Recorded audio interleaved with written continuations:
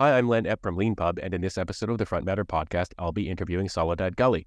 Based in Berlin, Soledad is a content creator, data scientist, instructor, and software developer with more than 10 years of experience in both academia and big business. You can follow her on Twitter or whatever it's called now at Soledad_Galli, and check out her website at trainindata.com. Soledad is the author of the LeanPub book, Feature Selection in Machine Learning with Python, over 20 methods to select the most predictive features and build simpler, faster, and more reliable machine learning models. In the book, Soledad uses Python open source libraries to show you how to implement various feature selection methods in a few lines of code and train faster, simpler, and more reliable machine learning models.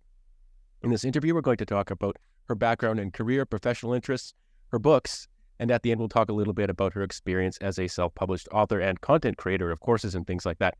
So thank you very much, Soledad, for taking some time out of your early morning to be on the LeanPub Front Matter podcast.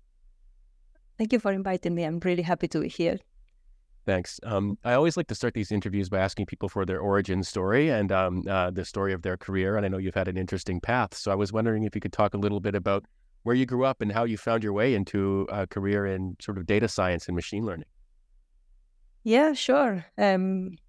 Actually, it's my career is sort of not on a line. It's kind of full of zigzags. I grew up in Argentina, Buenos Aires, and I studied biology there. I also did a PhD in Argentina. It was a great experience.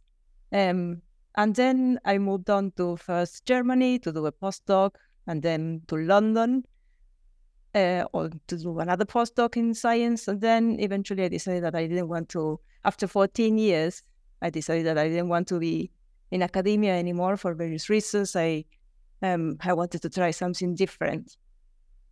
So I was a bit stuck because I thought I don't really want to go into pharmaceutical. I don't really want to do experiments anymore. And I said, okay, the things that I really like is, creating hypotheses, analyzing data, statistics, a little bit of programming. So data science was really trendy. I met a lot of colleagues that switched from academia to data science. So I started researching, contacting them to see how I could make the switch. And I discovered that actually you can teach yourself data science through online courses and books. At the beginning, I thought it was impossible because, I studied like 5 years biology, 4 years PhD, and then someone comes and tells me, oh, with an online course, you can become a data scientist. I didn't believe that. But it turned out to be true. Like, I took one course, I've learned a lot, then I took another course, and eventually I was doing interviews with companies, and I was seeing that I was doing okay until the first one hired me. And that was how I entered into data science first. Then once you're in, it's really easy to look for another company that I liked more. And when I was working as a data scientist, I actually noticed that, there is a little bit of a gap between what you learn in these online courses and what you actually need to be a data scientist. And back in the day, and I think today it is true as well to some degrees, and particularly in some fields, there wasn't so much information available online about best practices and how to approach a machine learning problem or a data science project. So I decided that I would try and bridge that gap by creating online courses that are not intermediate, that are not for beginners, they are intermediate. It's like the second step.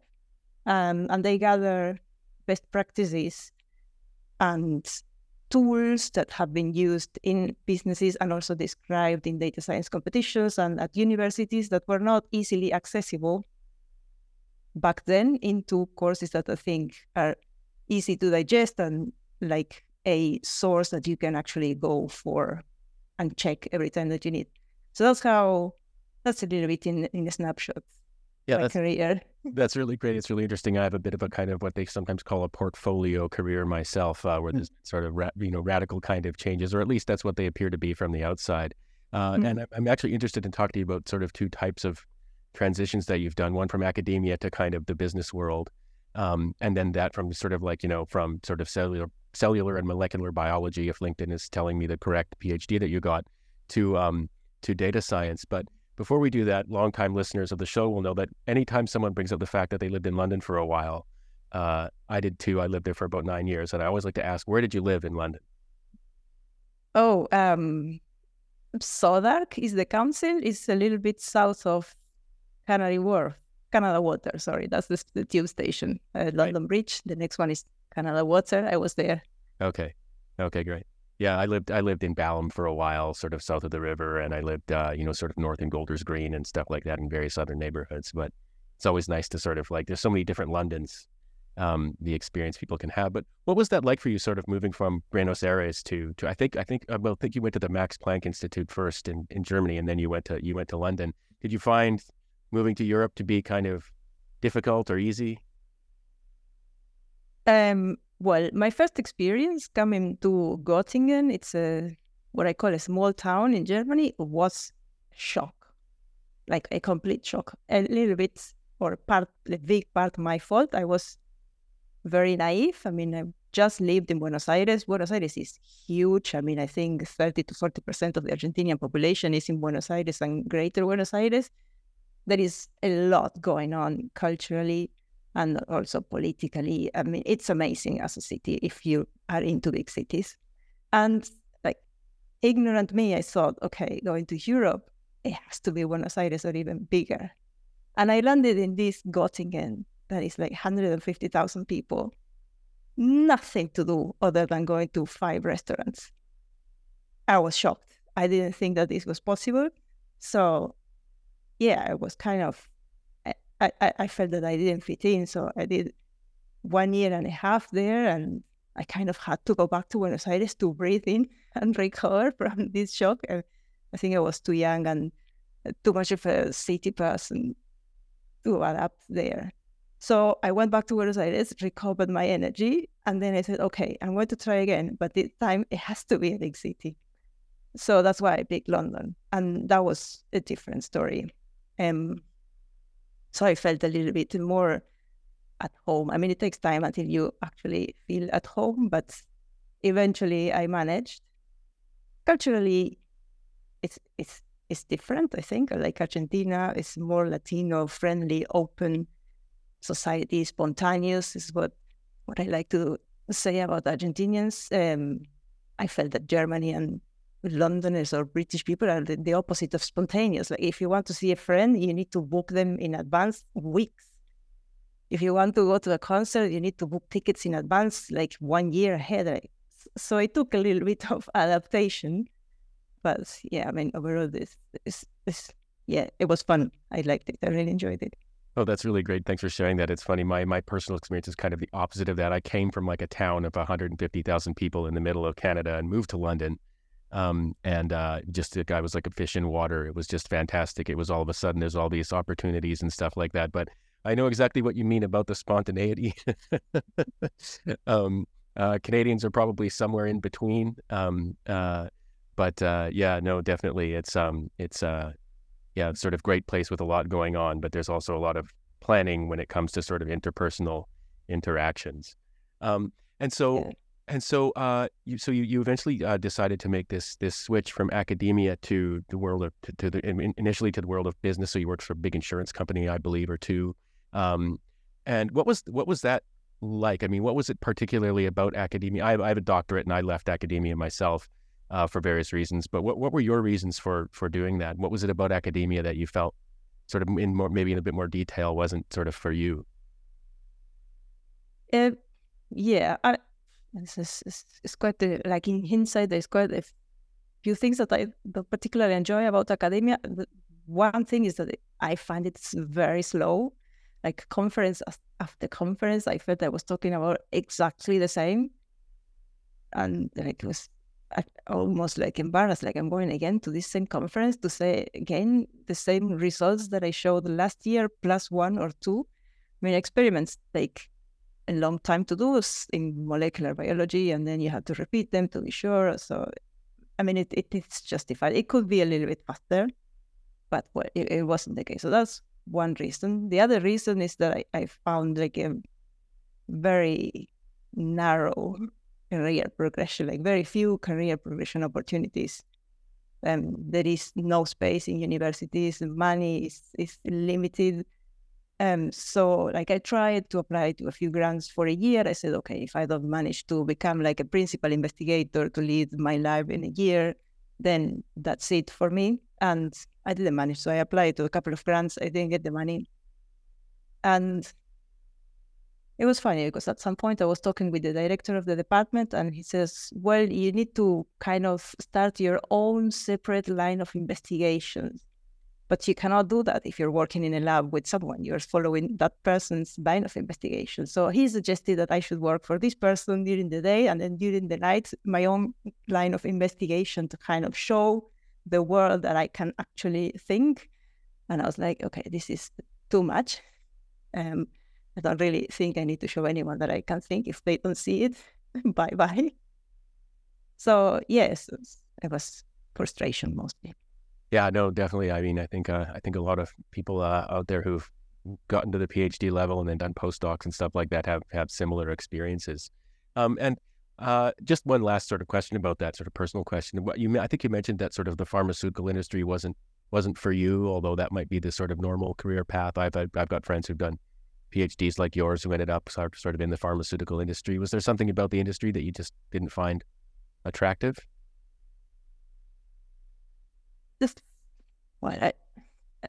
The way I saw it working for my pharmaceutical is like either I have to do documentation for drugs, which is extremely boring. I have colleagues doing that, and it's like, I don't know how they survive.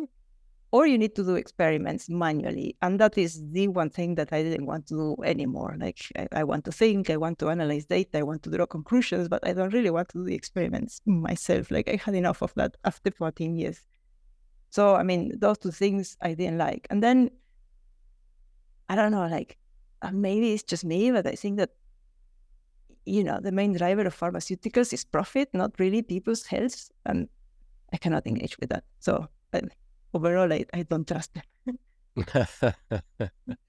I think you're not really alone in that. If you've ever looked at the balance sheet of a pharmaceutical company, there's way more zeros than there probably ought to be, at least from a sort of certain perspective. And so you like working with data and you like thinking, and you also like learning. And eventually, you maybe you didn't know it at the beginning, but you learned that you love teaching. And I just know this from some podcasts that I've listened to that you've done in the past, just while I was preparing for this interview. And so I'm really curious about so there you were, you wanted to get into data science. What was the sort of first online course that you took? I started with the data science specialization on Coursera from, I think it's Johns Hopkins University in R. It's kind of overview of data science and the different things that you need. First, the tool set, what tools are you going to use? Then introduction to R, like my programming experience was almost zero. I did a little bit of MATLAB, but mostly copy and paste and try to decipher what other people did more than me actually doing it. So actually I had to start from zero, like loops and if else and all that kind of thing. And they were teaching that in one of the modules, and then a bit of statistics. That's the part that I was strong at. So, I felt that at least there was some boxes that I ticked. And then how to approach a project and stuff. Then someone recommended on LinkedIn a course on EDX.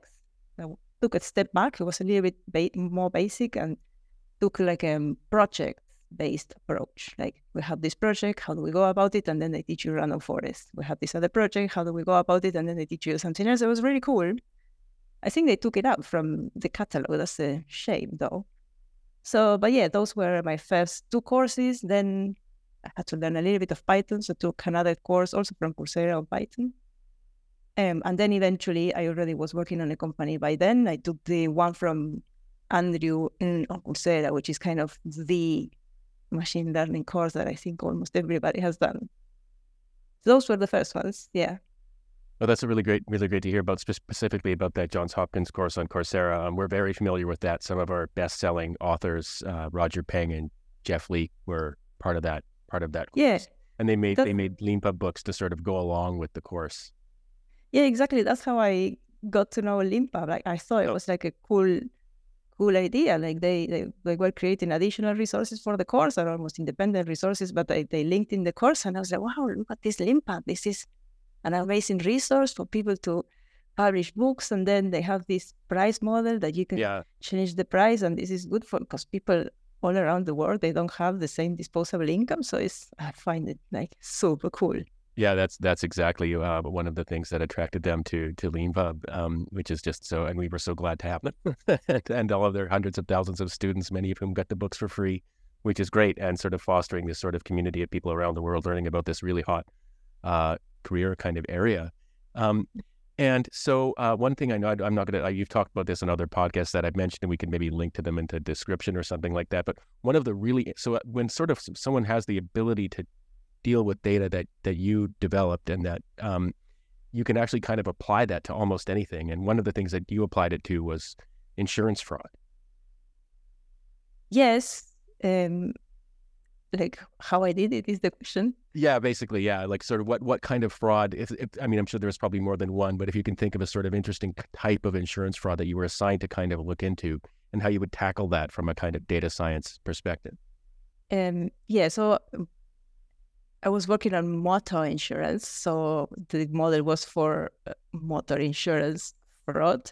And that basically covers a wide spectrum of things. The most important one is when people stage fraud. This is something that I didn't know that it existed until I entered into the insurance. So like people stage accidents.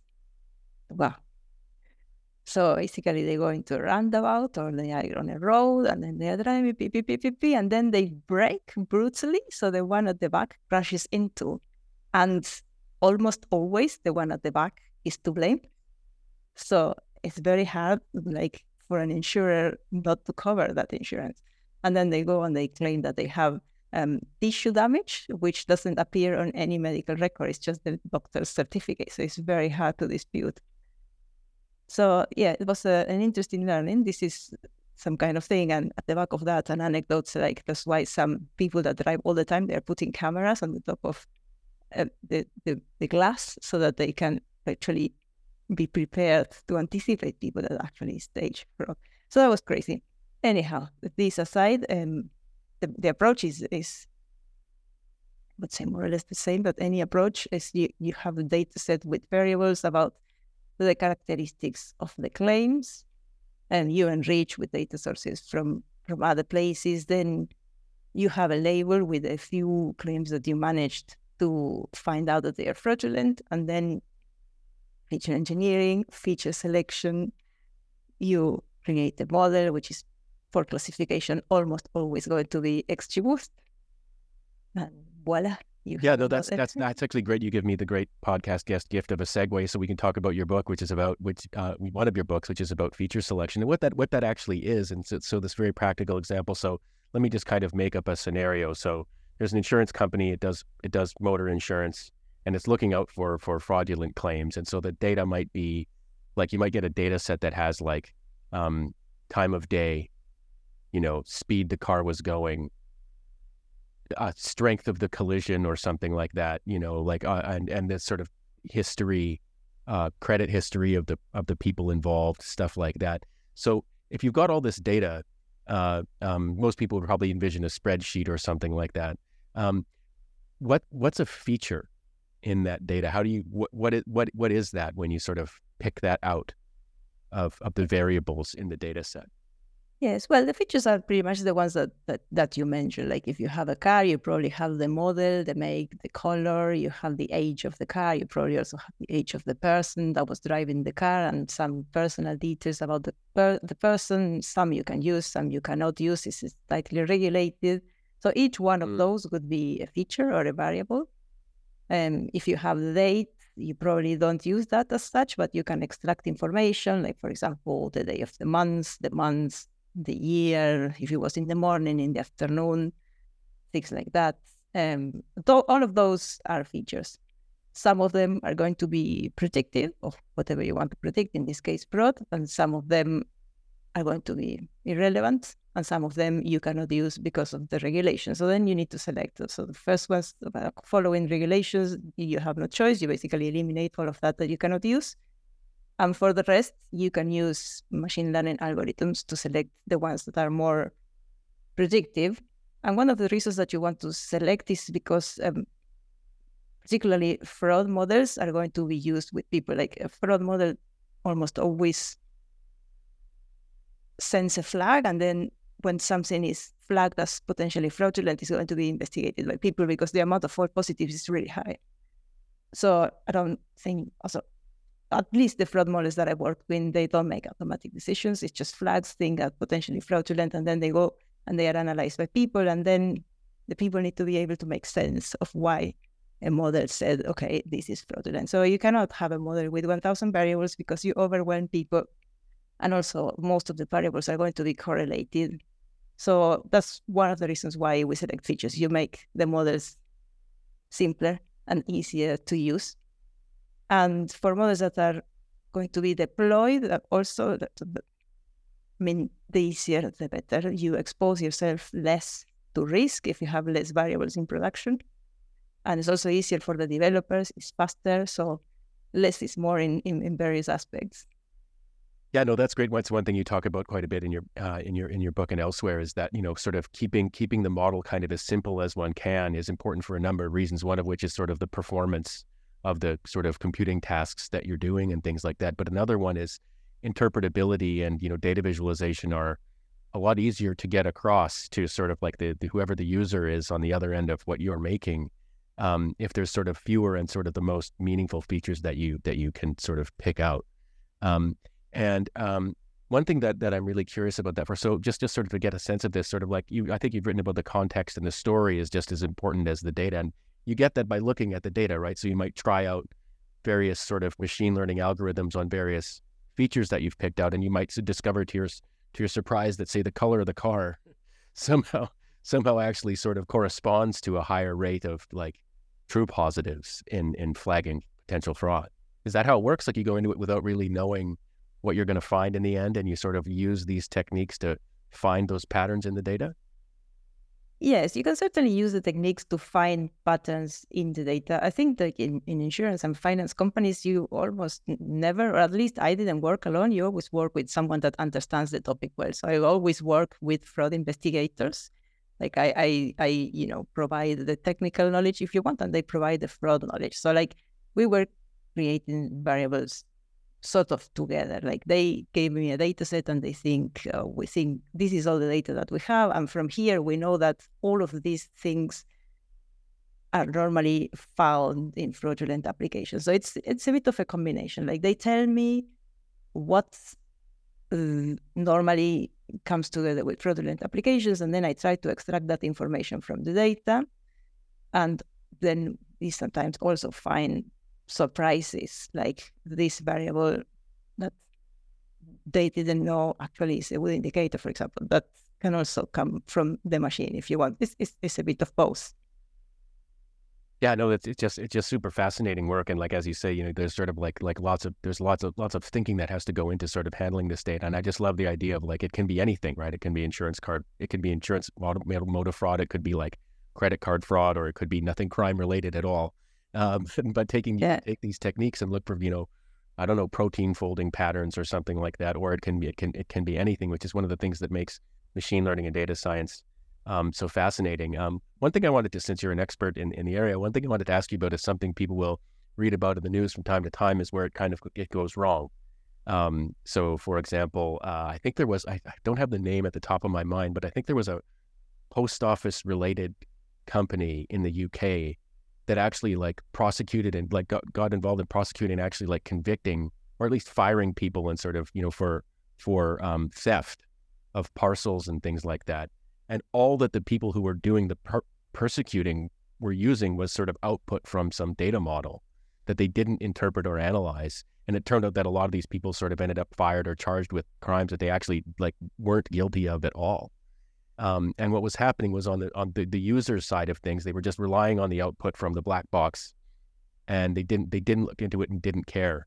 How is it that people can, on your side of things, can help people who are maybe using these tools understand that there's always context and story to it, and that there's danger in sort of just accepting what it says at face value?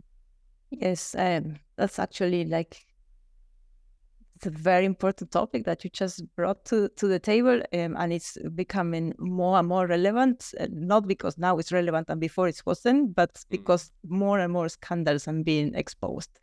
Like I wasn't aware of this one, but I'm aware of other ones. Like there was also insurers that they were pricing people differently based on their name. If you have an Arab origin name, then the premium for you was higher. This was also in the news. So yes, it's sad that it's actually happening.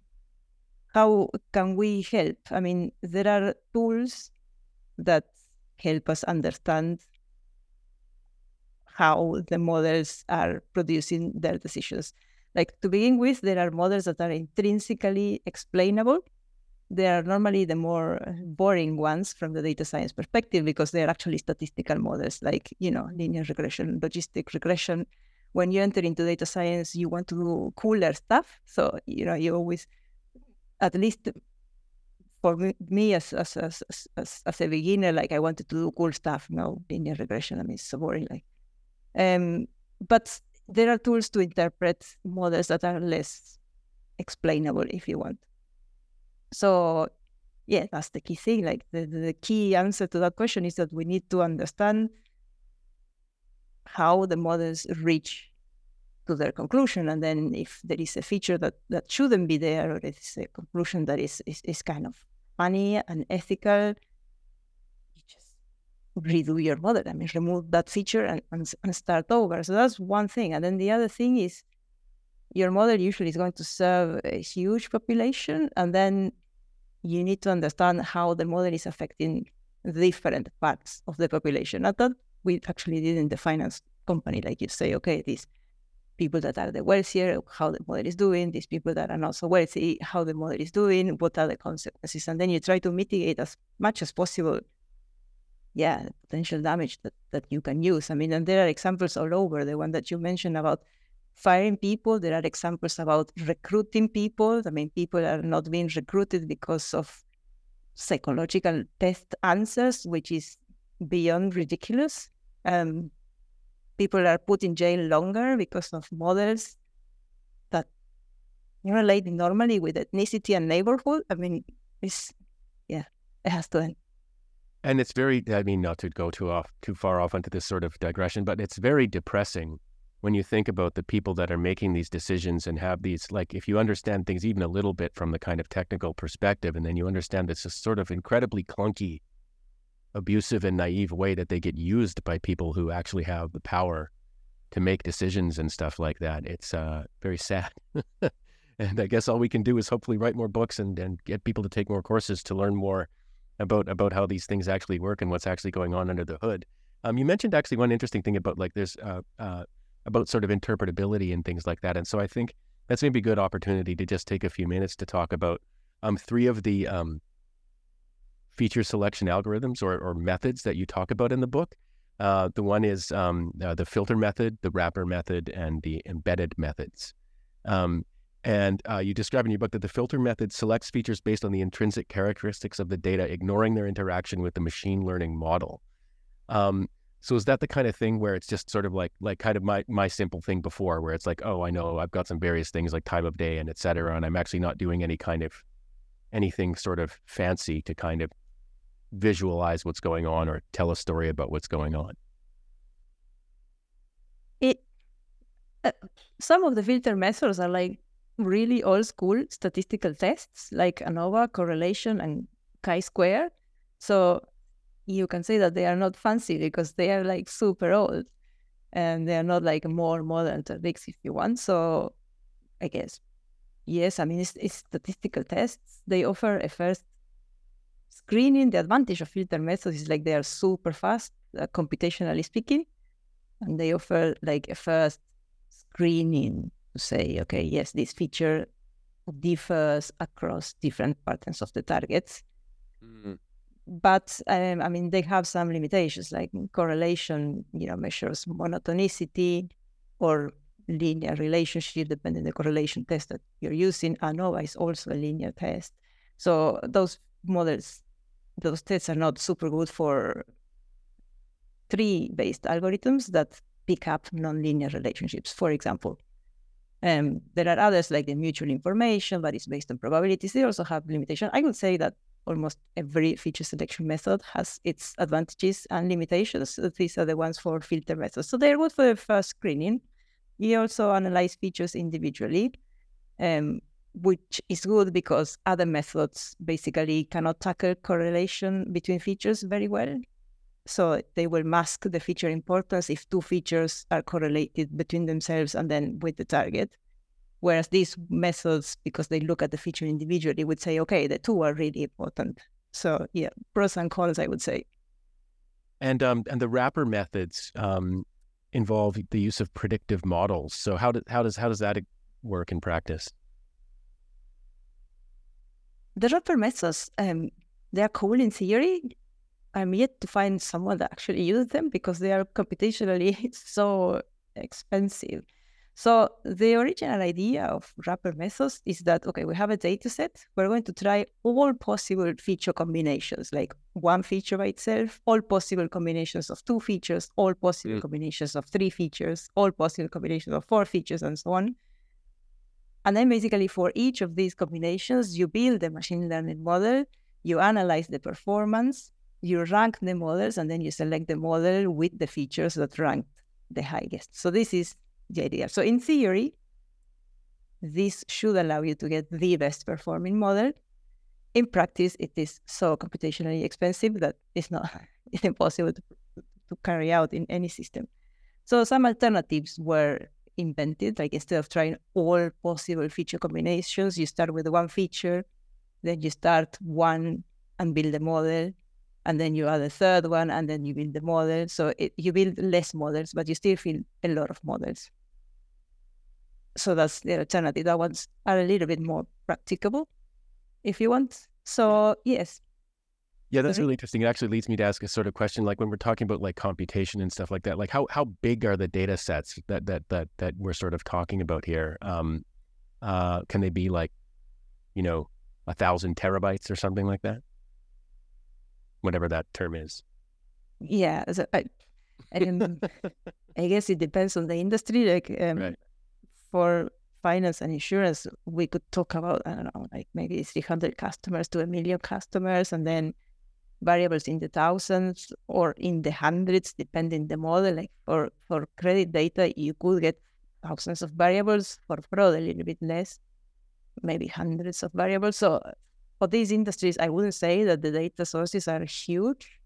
But if you are like these delivery companies or the mobility companies that they basically gather data constantly, then these data sets are huge because basically you have data every second, or like streaming companies like the ones that provide music.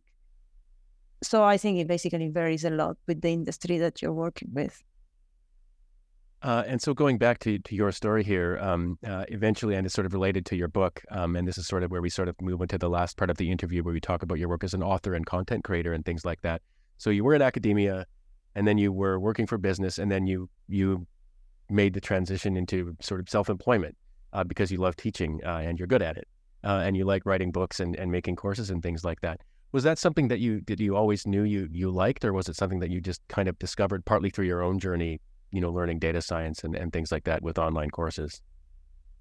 When I was doing my PhD in Argentina a long time ago, I was also teaching at university. It's kind of like a requirement or a nice to have, teaching and doing research.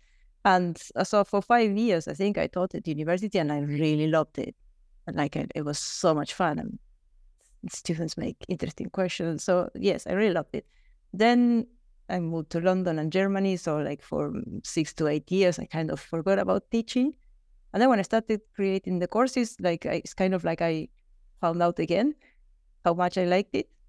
And I also find it like super rewarding because like people do tell that they come to me on LinkedIn and they say, oh, I really like your courses. It helped me answer the interview questions. Like, what a joy, thanks to your course.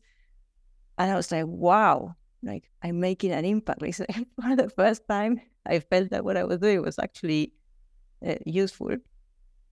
So yeah, that was a very strong motivation. Like on one hand, I like teaching. On the other hand, people are sharing with me that they find the courses helpful. And I also like learning, and teaching is one of the best ways to learn because you need to learn a lot before you can actually digest something into a way that it's easy to understand. So yeah, that was the motivation. Definitely. And so before you sort of went independent, had you already had some success with like, books and courses and things like that that sort of encouraged you to make that step? I created the first course almost like a hobby or like a side project without really knowing what was going to happen. I didn't imagine that it was going to be this successful, so to say. But it was very well taken, and students, they're very helpful. They provide feedback like, oh, we need more of this and less of that. So I was kind of tuning the course and becoming a better instructor all along. So I created a second course and I put it out there. And then after the third one, I saw that, there was room to basically do this full time. I was a little bit scary because, I was never self-employed before.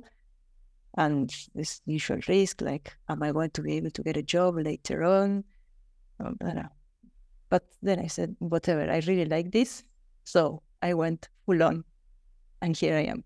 Yeah, no, that's just fantastic. It's just so great. And actually, one sort of self-publishing specific kind of question I guess I have is that, and sorry, I don't know the answer to this as well as I should, but have you been publishing your books on LeanPub in progress, like chapter by chapter, or were they?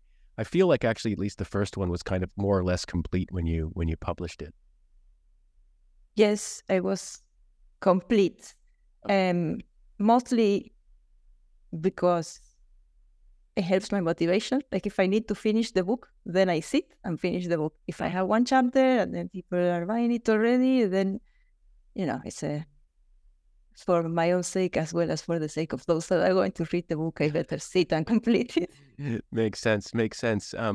And makes total sense. And actually, the last question that I always like to ask on the podcast, if the guest is a LeanPub author, is if there was one magical feature we could build for you, anything you could ask us to do, or if there was one thing that had you shaking your fist at LeanPub that you wished we could fix for you, is there anything you can think of that you would ask us to do?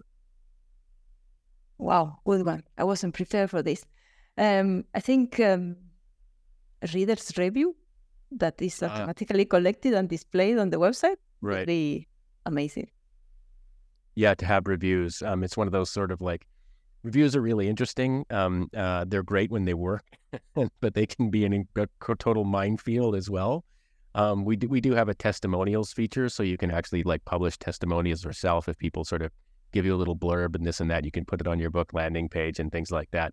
But yes, reader reviews are something we've had requests for in the past. We will do something around it someday. The whole sort of social aspect of things is this big kind of like unexplored part of the map for LeanPub, and there's a lot of room for us to improve there, and particularly reader reviews is something that would be great. And because we do in progress publishing as well, not necessarily for all books, but for some, reviews can even be a little bit trickier. People might be like, oh, how do you review a book that's 3 chapters in?